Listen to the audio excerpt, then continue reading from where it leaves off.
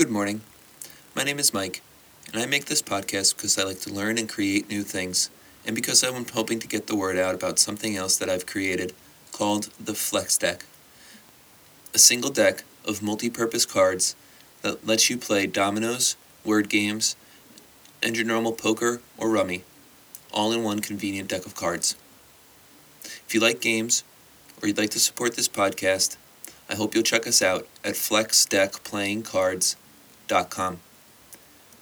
And if you would, also please leave us a review on whatever service it is that you're listening to this. We'd really appreciate it. Today we're reading the Dry Tortugas National Park article from Wikipedia, the free encyclopedia, and website to go to for the questions, not the answers, similar to this podcast. For the answers, I encourage you to support your local library. Ecology.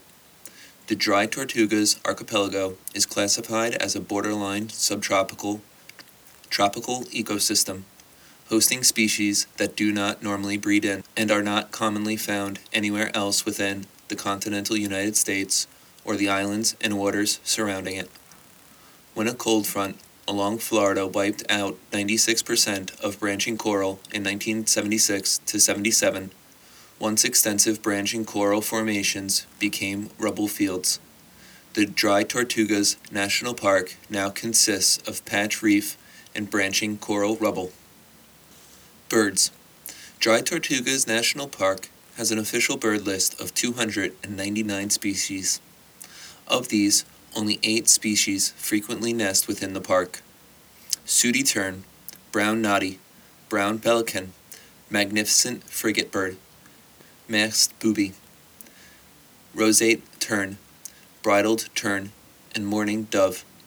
The park features the only nesting colonies of sooty tern, brown nudie, magnificent frigate bird, and masked booby in the contiguous United States. Bird watching activity peaks each spring, usually April, when dozens of migratory bird species can pass through the park in a single day. Many birds land inside the parade grounds of Fort Jefferson, where they are often observed at close range. Common migratory warblers include the northern parula, American redstart, prairie warbler, hooded warbler, palm warbler, black and white warbler, common yellowthroat, yellow-rumped warbler, ovenbird, northern water thrush, black-throated blue warbler, black pole warbler, and Cape May warbler, with more than 20 additional warbler species having shown up at least once. Several raptor species, as well as cattle egrets, are often seen hunting songbirds. Until early 2013, a small freshwater fountain existed beneath several seaside maho and buttonwood trees, and was the only freshwater source for many miles. Maintenance issues necessitated its removal, but a replacement water barrel is scheduled for installation in the fall of 2013. Each year, several bird guides offer tours of Dry Tortuga National Park during April and early May, when daily bird lists can often reach 100 or more species. Invasive species and eradication efforts.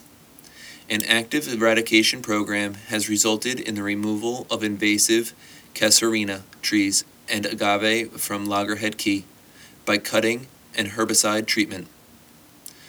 Pterosis, commonly known as lionfish, have also been found in the park's waters, and the National Park Service was reviewing, in 2015, the lionfish management plan to determine what actions to take to manage the spread of this invasive species in Dry Tortugas National Park and Everglades National Park.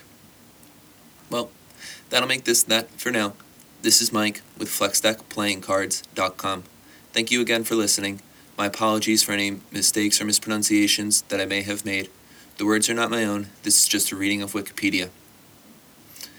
If you'd like to support this podcast, you can either visit our website at flexdeckplayingcards.com or leave us a rating on whatever service it is that you're listening to this.